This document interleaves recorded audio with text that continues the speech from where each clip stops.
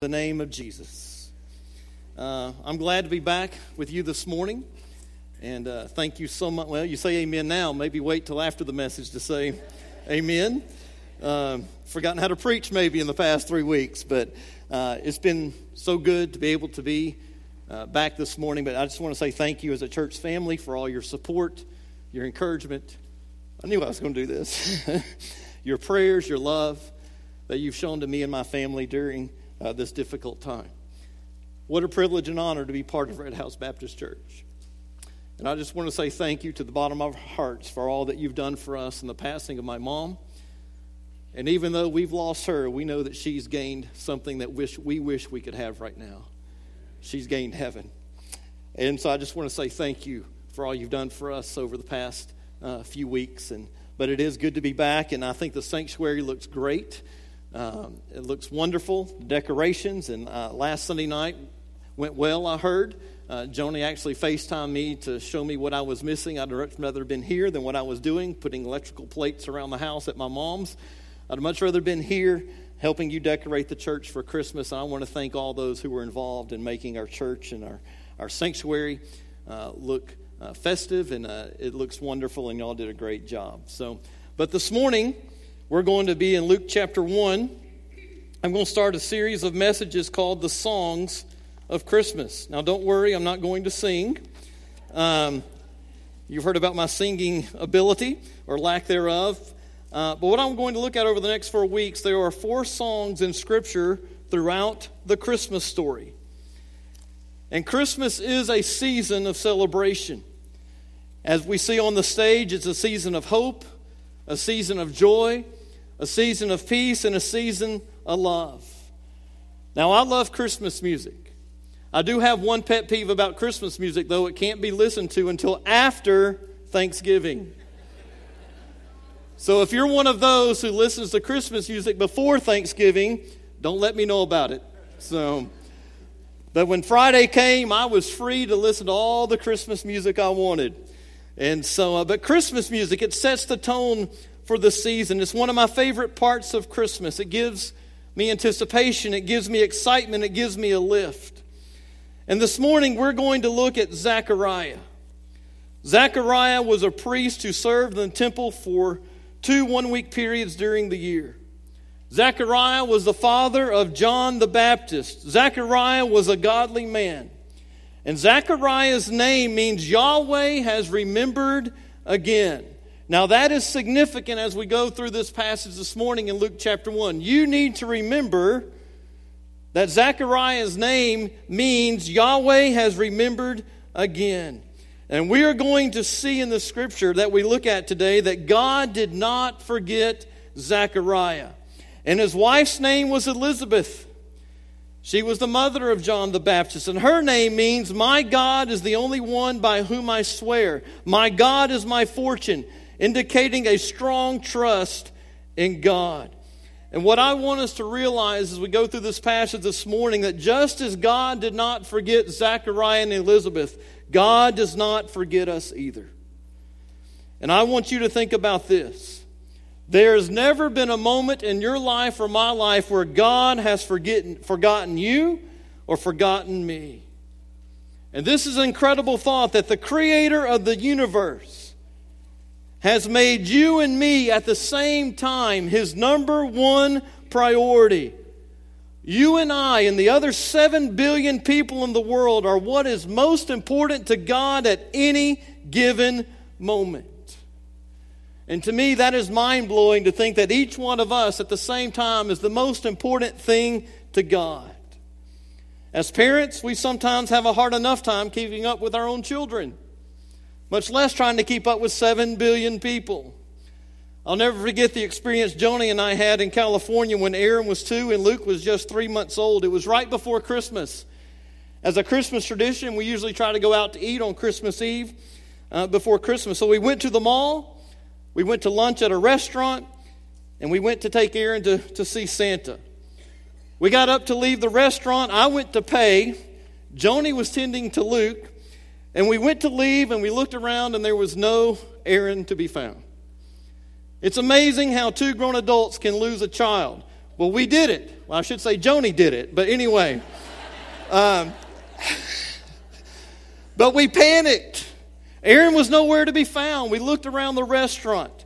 No Aaron. The restaurant led to the mall. The mall was packed. Yelling his name, no answer. We looked and looked and looked, and finally we found him at the Christmas display where Santa was. And we were so relieved when we found him. In life, we shouldn't panic, we shouldn't worry, we shouldn't stress. Why? Because God has always and will always remember us. He always knows where we are, and He always knows what we're doing. God never loses sight of us. And by looking at Zechariah's story this morning, I want to share with you several ways we can demonstrate that we believe that God has not forgotten us. So Luke chapter 1, I'm going to read the scripture verses as we go because there's a variety of them. But we're going to start in Luke chapter 1 and read verses 5 through 7. This is what it says. In the days of King Herod of Judea, there was a priest of Abijah's division named Zechariah. His wife was from the daughters of Aaron, and her name was Elizabeth. Both were righteous in God's sight, living without blame according to all the commandments and requirements of the Lord. But they had no children because Elizabeth could not conceive, and both of them were well along in years. The first thing I want to share with you this morning is if we believe God has not forgotten us, we will take Him seriously. Zechariah and Elizabeth, they could have no children. Elizabeth could not conceive, and now she was up in years. And according to the culture she lived in, she was considered a disgrace. Something was wrong with her. And she was looked upon as someone who was being punished because of sin in her life because she could not have children. But this was not the case, as we see in verse 6, because Scripture says they lived righteous and blameless lives. You see, in spite of their circumstances, in spite of what others saw, they were faithful to God.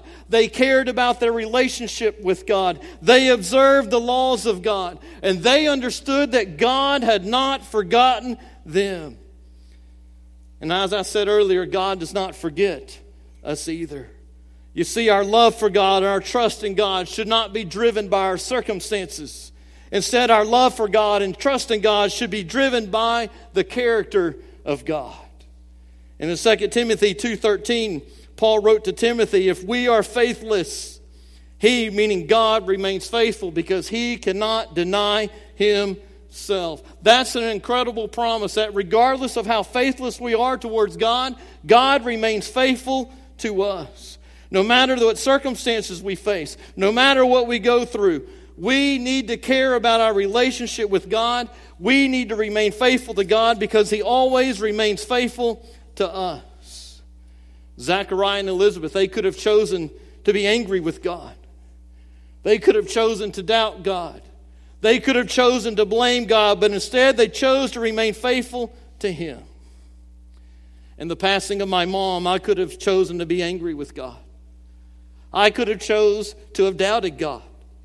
But instead, I chose to turn to Him and to trust Him. And what we need to understand is we cannot let what is wrong with us or what is wrong in our lives keep us from worshiping what is right with Him.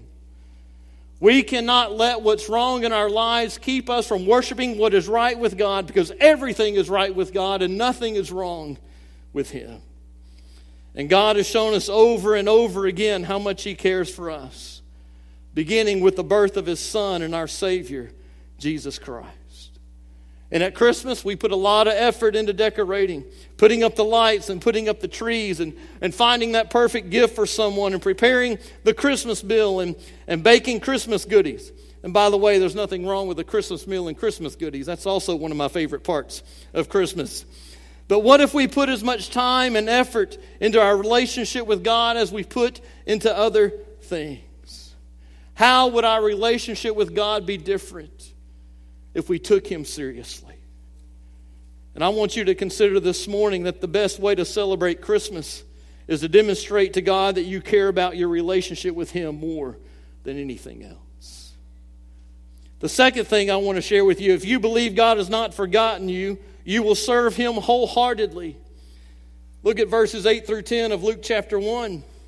It says, when the division, meaning the priestly division that Zechariah was part of, was on duty and he was serving as the priest before God, It happened he was chosen by lot according to the custom of the priesthood to enter the sanctuary of the Lord and burn incense. At the hour of incense, the whole assembly of the people was praying outside. An angel of the Lord appeared to him standing to the right of the altar of incense. And when Zacharias saw him, he was startled and overcome with fear. I went a little too far. That's okay. We'll come back to that. Should have stopped in verse 10. But you see, offering of incense occurred twice a day. The offering of the incense occurred at sunrise and at dusk. And they were 18,000 priests in line for this duty to offer this incense. And Scripture says they were chosen by lots. And only once in a priest's life would a priest receive the opportunity and the privilege to offer incense in the holy place of the temple as part of preparation for the sacrificial offering. And this offering of incense, it was symbolic of the priest interceding on behalf of the people, as Scripture says, as the people were praying outside. What this shows me is that regardless of what was happening in Zechariah's life, he remained faithful in his service to the Lord. He did not let his circumstances keep him from serving God. And if you want to draw close to God, if you want to truly experience His presence in your life, then you need to serve Him wholeheartedly. Regardless of what's happening in your life, you need to be all in. Do not use your circumstances as a reason for not serving God. Joni Eareckson Tada, I'm sure many of you have heard of her. She became a quadriplegic at the age of 17 after diving headfirst into Chesapeake Bay. She began learning how to paint with her mouth. She began to write books, and she became an author and an evangelist, and she founded an organization called Joni and Friends to help accelerate Christian ministry among the disabled community. Today, she is 63 years old, and she continues to serve the Lord. If anyone had an excuse to not serve the Lord, it was her. And instead of quitting on God, she chose to serve God and be a witness for God. And this is the attitude that we need to choose. That nothing is going to keep us from serving Him. And instead of expecting God to do all these great things for us, we should desire to do things for Him and remain faithful to Him regardless of what is happening in our lives. Because it's not enough to be satisfied with our salvation. God wants to be satisfied with our service to Him. It's not enough to be satisfied with our salvation.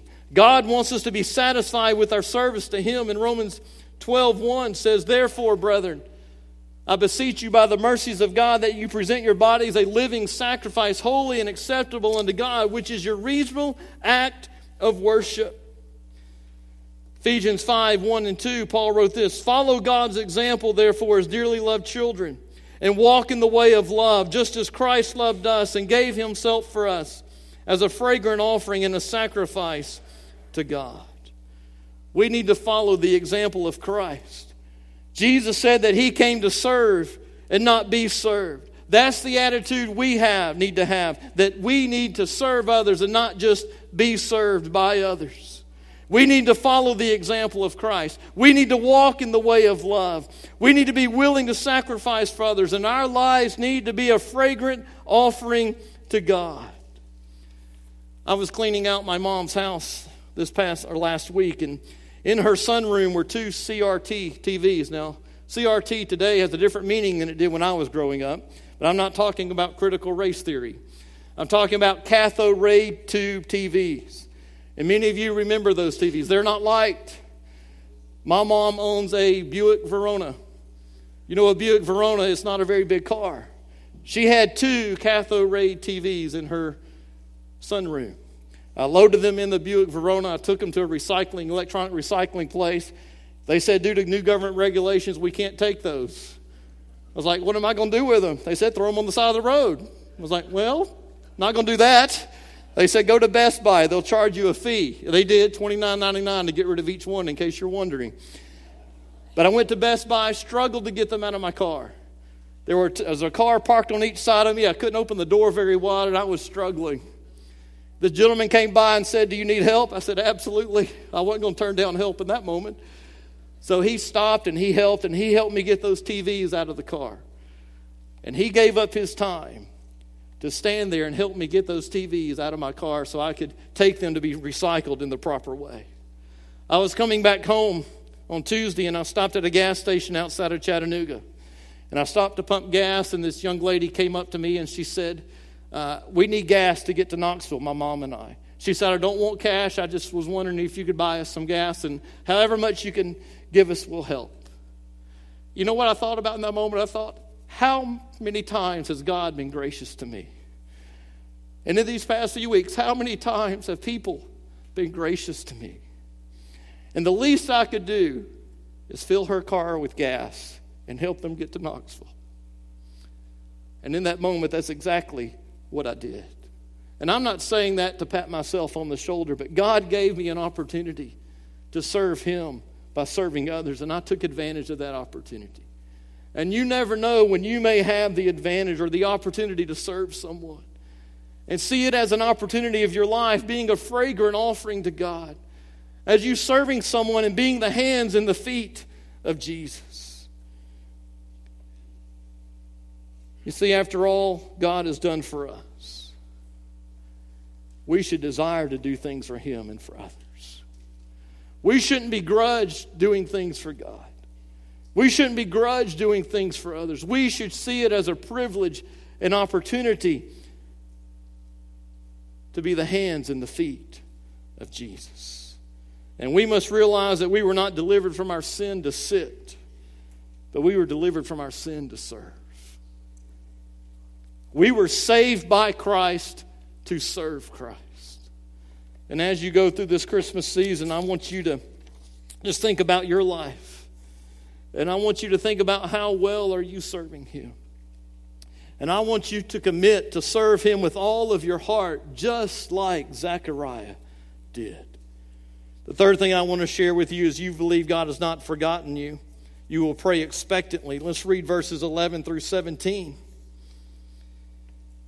It says, an angel of the Lord appeared to him, standing to the right of the altar of incense. When Zechariah saw him, he was startled and overcome with fear.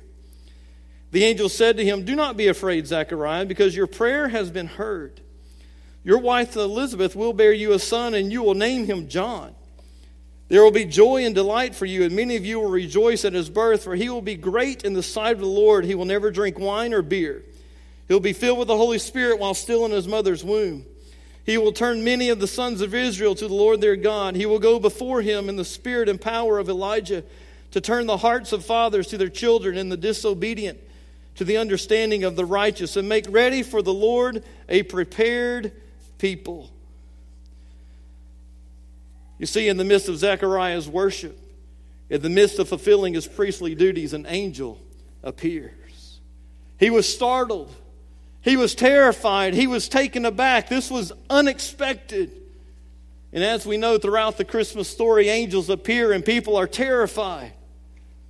But here it says the angel gave words of comfort. The angel brought good news. And what was that good news? In verse 13, that his prayer had been heard. That God was going to bless him and his wife with a son. And he told him to name him John. And John means Yahweh has been gracious.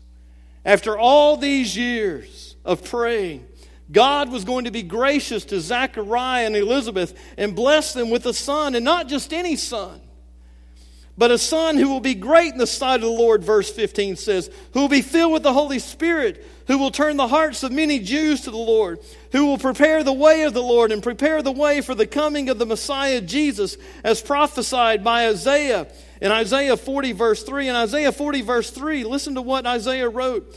A voice of one calling in the wilderness, prepare the way of the Lord, make straight in the desert a highway for our God. That is a prophecy referring to the birth and the coming of John the Baptist, whose purpose was to prepare the way of the Lord. And now God is making this prophecy come true in the life of Zechariah and Elizabeth. And I'm sure God's answer to Zechariah's prayer, it came at a surprising time in a surprising way. He had no idea God was going to answer his prayer in the way that he did. He and his wife had probably resigned themselves to the fact that they would have no children. But God had a different plan. Not only did he give them a son, he gave them a special son who played a significant role and ushering in the kingdom of God and the new covenant of grace. And I believe the reason that God answered their prayer the way He did is because Zechariah and Elizabeth prayed expectantly, and they were persistent in their prayers to God. To pray expectantly means to truly believe that God is ready, that God is willing and able to act and answer to our prayers. Psalm 5:3 says this, "In the morning, Lord, you hear my voice. In the morning I lay my request before you, and I wait expectantly." You see, when we come to the Lord and lay our request before Him, we are to pray expectantly. We are expect God is ready, that God is willing, and that God is able to answer our prayers. And I think this is exactly what Zechariah and Elizabeth did. They believed that God was willing and able to answer their prayers and to give them a child. And we must realize that God hears and answers every single one of our prayers. There's a prayer that you pray that God does not hear. There's not a prayer you pray that God does not answer. Now, His answer is not always going to be the answer that we want. He's always not going to answer our prayers in the way we want Him to. But we have to understand that God is our Father. He knows what is best for us. As a dad, if my children came to me every moment and said, "Dad, can you give me cotton candy?" And every time they asked, I turned around and handed them cotton candy. What kind of dad would I be? Well, to the kid, I'd be a great dad.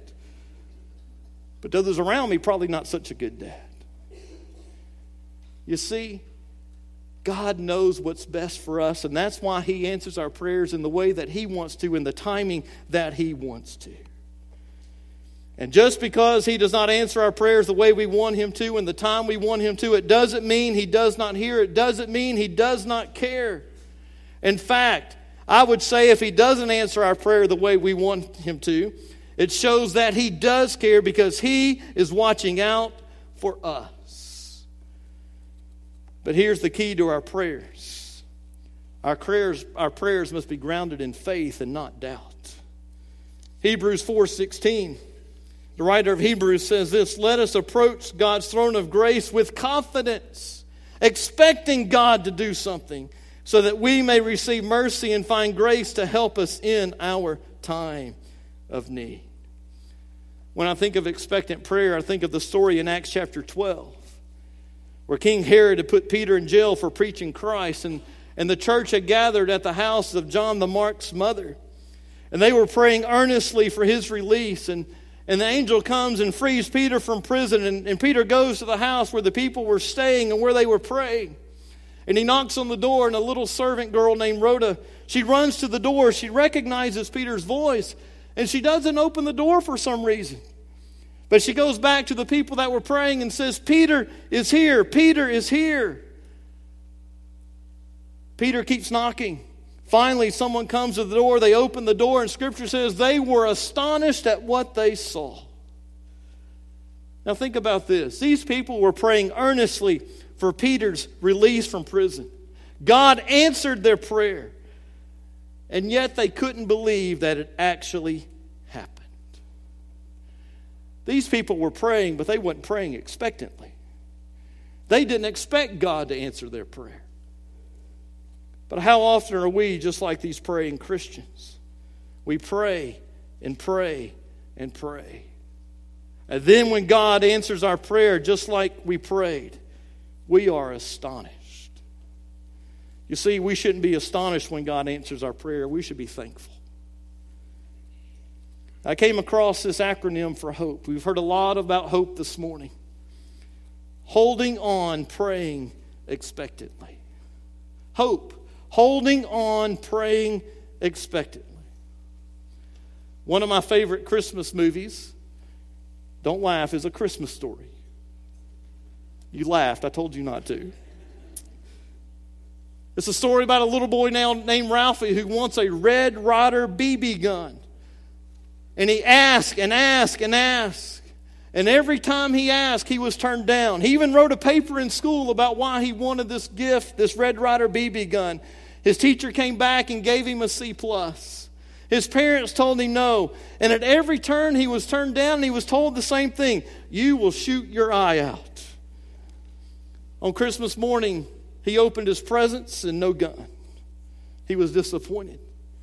His dad was sitting on the couch and he said, Ralphie, what's that behind the tree over there? So Ralphie went and he got the present. He opened it up and guess what it was? It was his Red Ryder BB gun.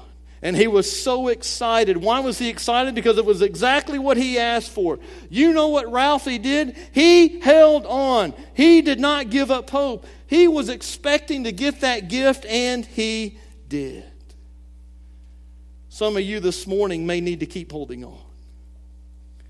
Maybe you've been praying for years for healing. Maybe you've been praying for years for someone's salvation. Maybe you've been praying for years for a restored relationship. My advice to you and encouragement to you is don't quit, don't give up. Have hope, hold on, praying expectantly.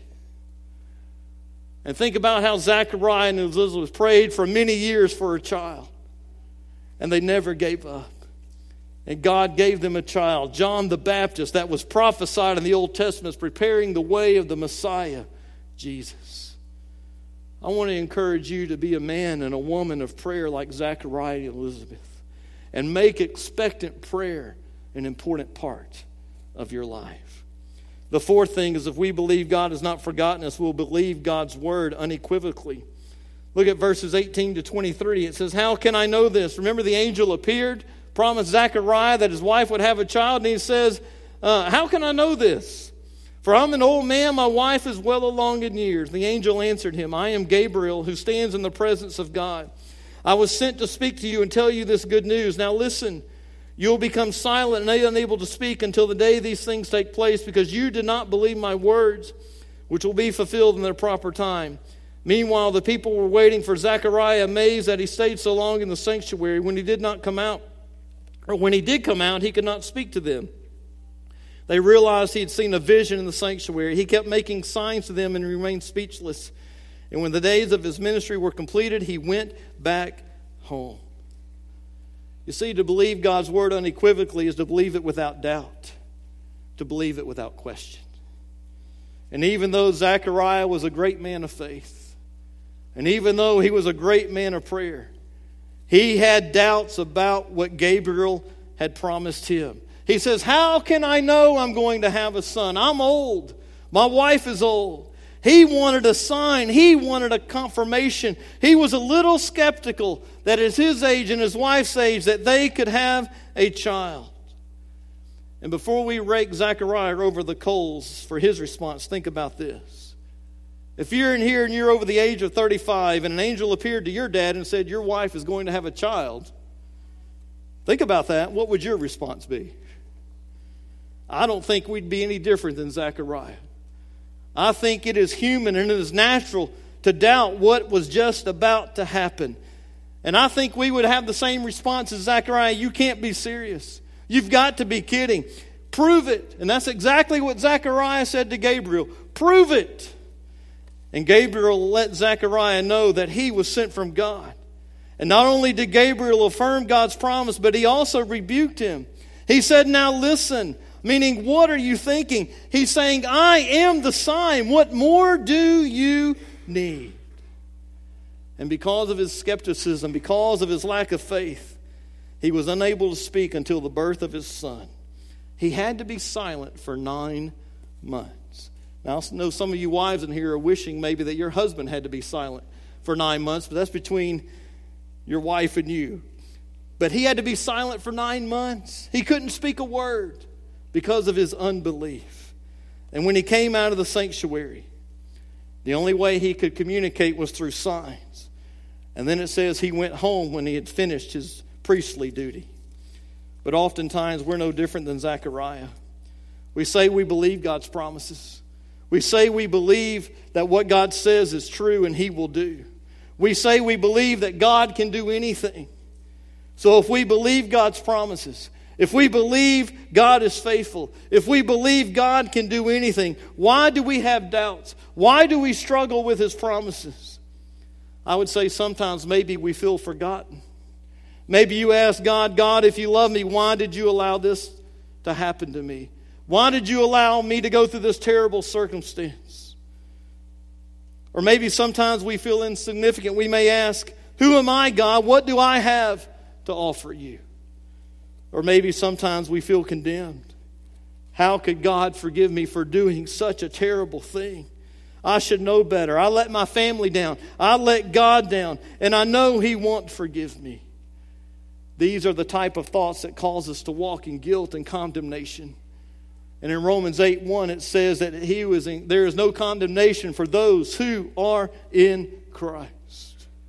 These thoughts about being forgotten, these thoughts about being insignificant, these thoughts about feeling condemned, these don't come from God, these come from Satan. And instead of focusing on ourselves and focusing on our circumstances, we need to focus on God and His Word and remember His promises. And we need to remember that God has not failed us yet. We need to remember that God will never fail us. He'll never leave us or abandon us or forsake us or forget us. And every promise He has made has been or will be fulfilled. In the Old Testament, He promised the Messiah, and He fulfilled it in the New Testament. Isaiah 7:14 says that Jesus would be born of a virgin, which He was. Isaiah 11:1 says the Messiah will come from the stump of Jesse, the line of David, the tribe of Judah, which He did.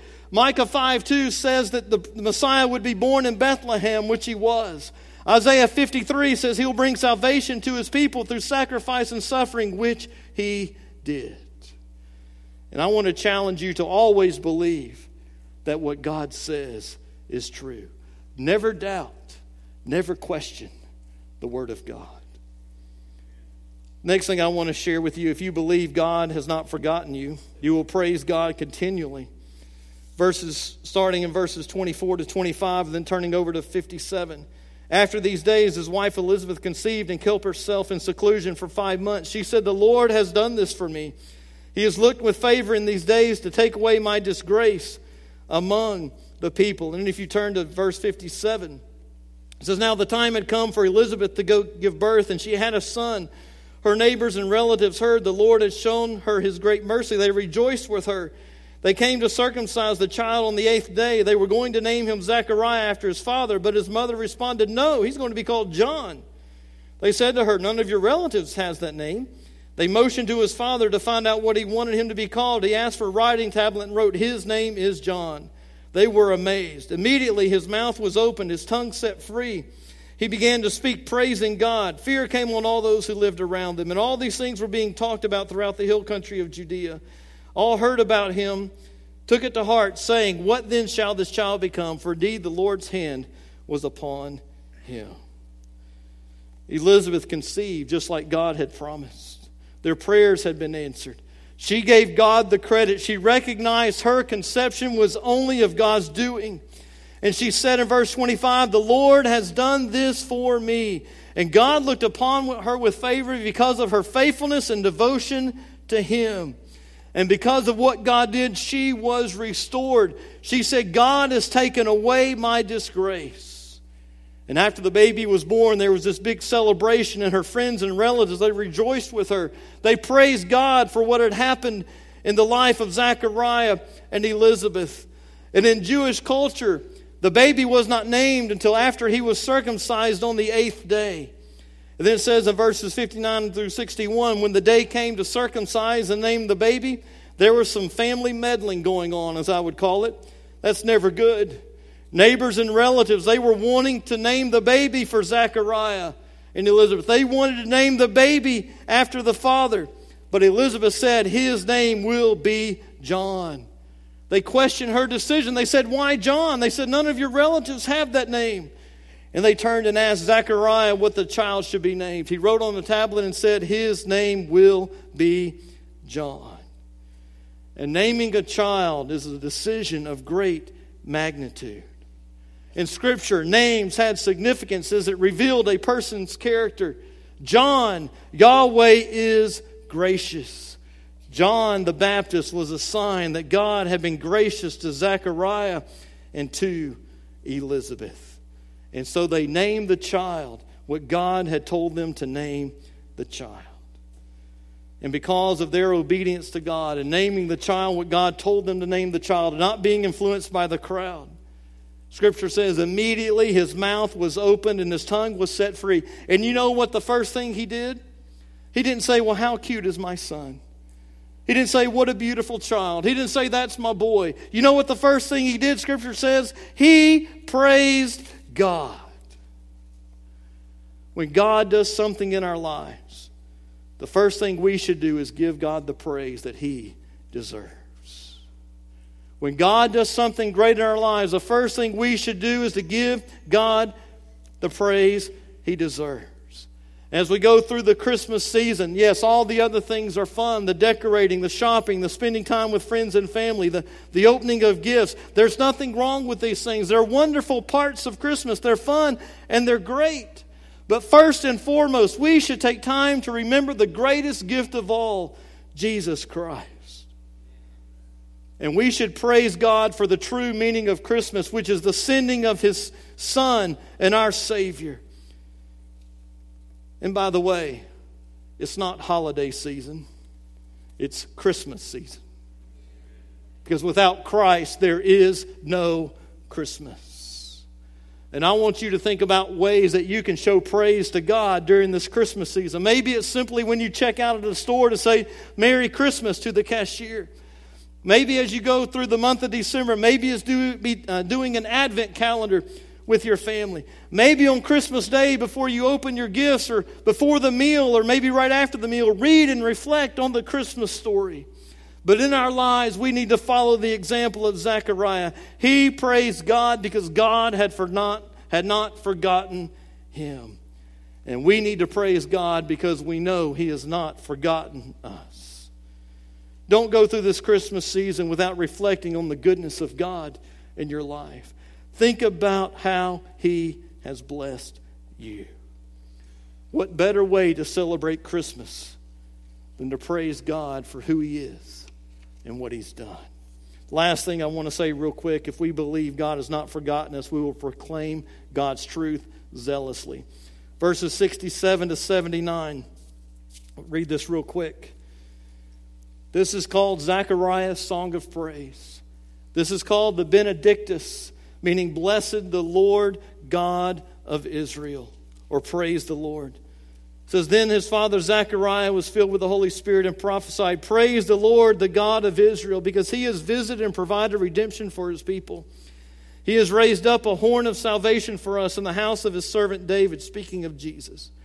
And just as He spoke by the mouth of His holy prophets in ancient times, salvation from our enemies and from the clutches of those who hate us. He has dealt mercifully with our fathers and remembered His holy covenant, the oath that He swore to our father Abraham. He has given us the privilege, since we have been rescued from our enemies' clutches, to serve Him without fear in holiness and righteousness in His presence all our days. And child, you will be called a prophet of the Most High, for you will go before the Lord to prepare His ways, to give His people knowledge of salvation through the forgiveness of their sin, because of our God's merciful compassion.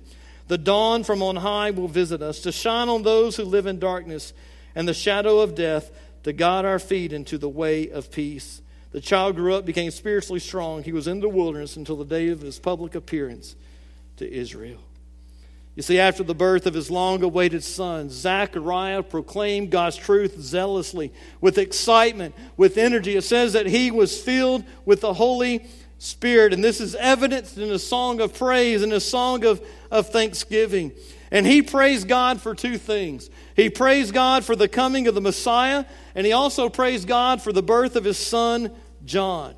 It's clear that Zechariah understood the purpose of the coming Messiah. He knew why Jesus was coming. He understood the plan of redemption that began with Abraham in Genesis 15 was about to be fulfilled. He knew that Jesus was going to be born to die so that we may live. He understood that salvation and rescue from the bondage of sin and from the enemy was before his very eyes. And he praises God for the deliverance of his people.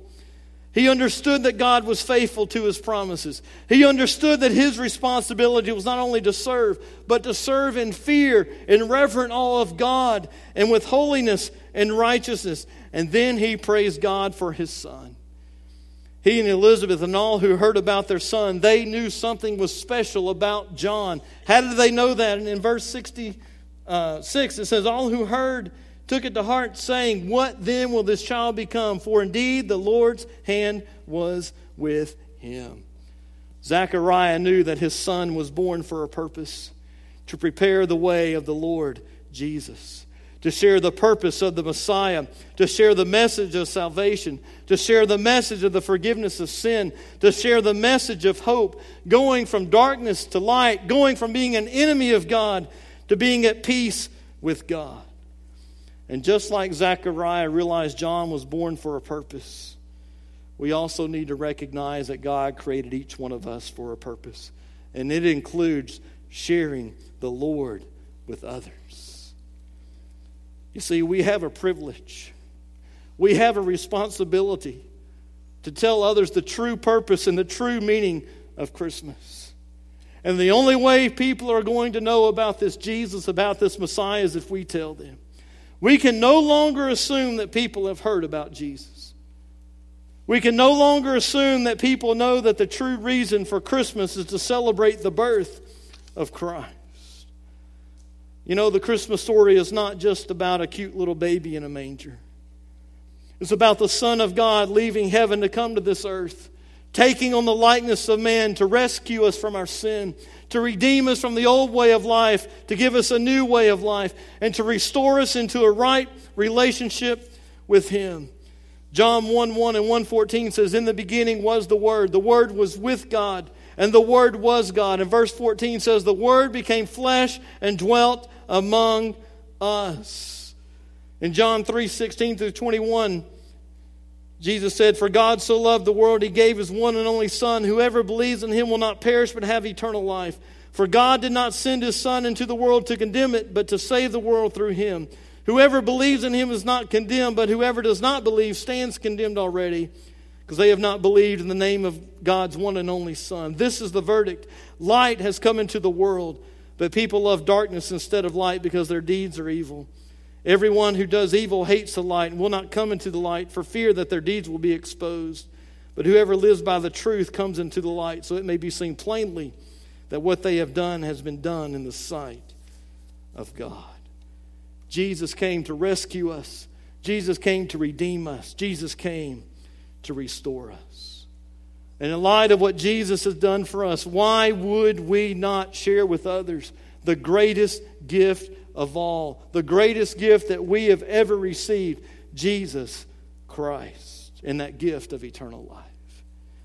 You know, we're always looking for that special gift or that perfect gift for someone.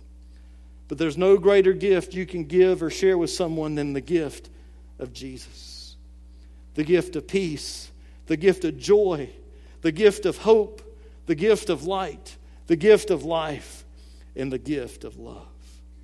And just like Jesus, we need to zealously proclaim what God has done for us. There was a family who was putting up the manger scene in their front yard. And as the family was putting up the manger scene, their 7-year-old yelled out, "Daddy, guess what's missing?" His dad looked at him and said, "What's missing, son?" Sadly, the boy replied, "The baby Jesus." And then he went on to say, "Daddy, if we can't find Jesus, there's no need for us to put up the manger at all." This little boy understood a theological truth, a very important one. If we cannot include Jesus in our Christmas, there's no reason to celebrate Christmas at all. And I want to encourage you to make sure you include Christ in your Christmas. And praise God for what He has done in your life the way Zechariah did. By taking God seriously, by serving Him wholeheartedly, by praying to Him expectantly, by believing His word unequivocally, and by praising Him continually and proclaiming His truth zealously. Maybe you're here this morning and you've never given your life to Jesus. I want to share with you there's no better time to do it than now. What better way to celebrate Christmas than giving your life to Christ, the reason for Christmas, as your Savior and Lord? And if you have received Jesus, maybe you haven't taken your relationship with God as seriously as you should. Maybe you're not serving Him the way you should. Maybe you've given up on praying for something and you're no longer praying expectantly. Or maybe you've doubted or doubting some of God's promises. Or maybe you're not praising Him or proclaiming His truth to others the way that you should. As we have our time of commitment, as Bill comes and leads us and Sheila in our time of commitment, I want you to think about, what does God want you to do in response to this message this morning? Because I promise you, every one of us fits in one of these 6 areas, including myself. And I probably fit in more than one of these 6 areas that I need to work on. So I want you to think about, what do you need to work on to show God that you know that He has remembered you and has not forgotten you. And if you need to come to this altar and pray, we would love for you to come and pray. If you need to come and talk to me or pray with me, I'll be down here to do that as well. If you want to receive Jesus, we'd love to share with you how you can receive Christ. If God's leading you to become a member of Red House or leading you for baptism, whatever decision you need to make, we want you to make that this morning. But let's pray, and after we pray, then we'll sing and have our time of commitment. Father, we just come before you this morning, and we just thank you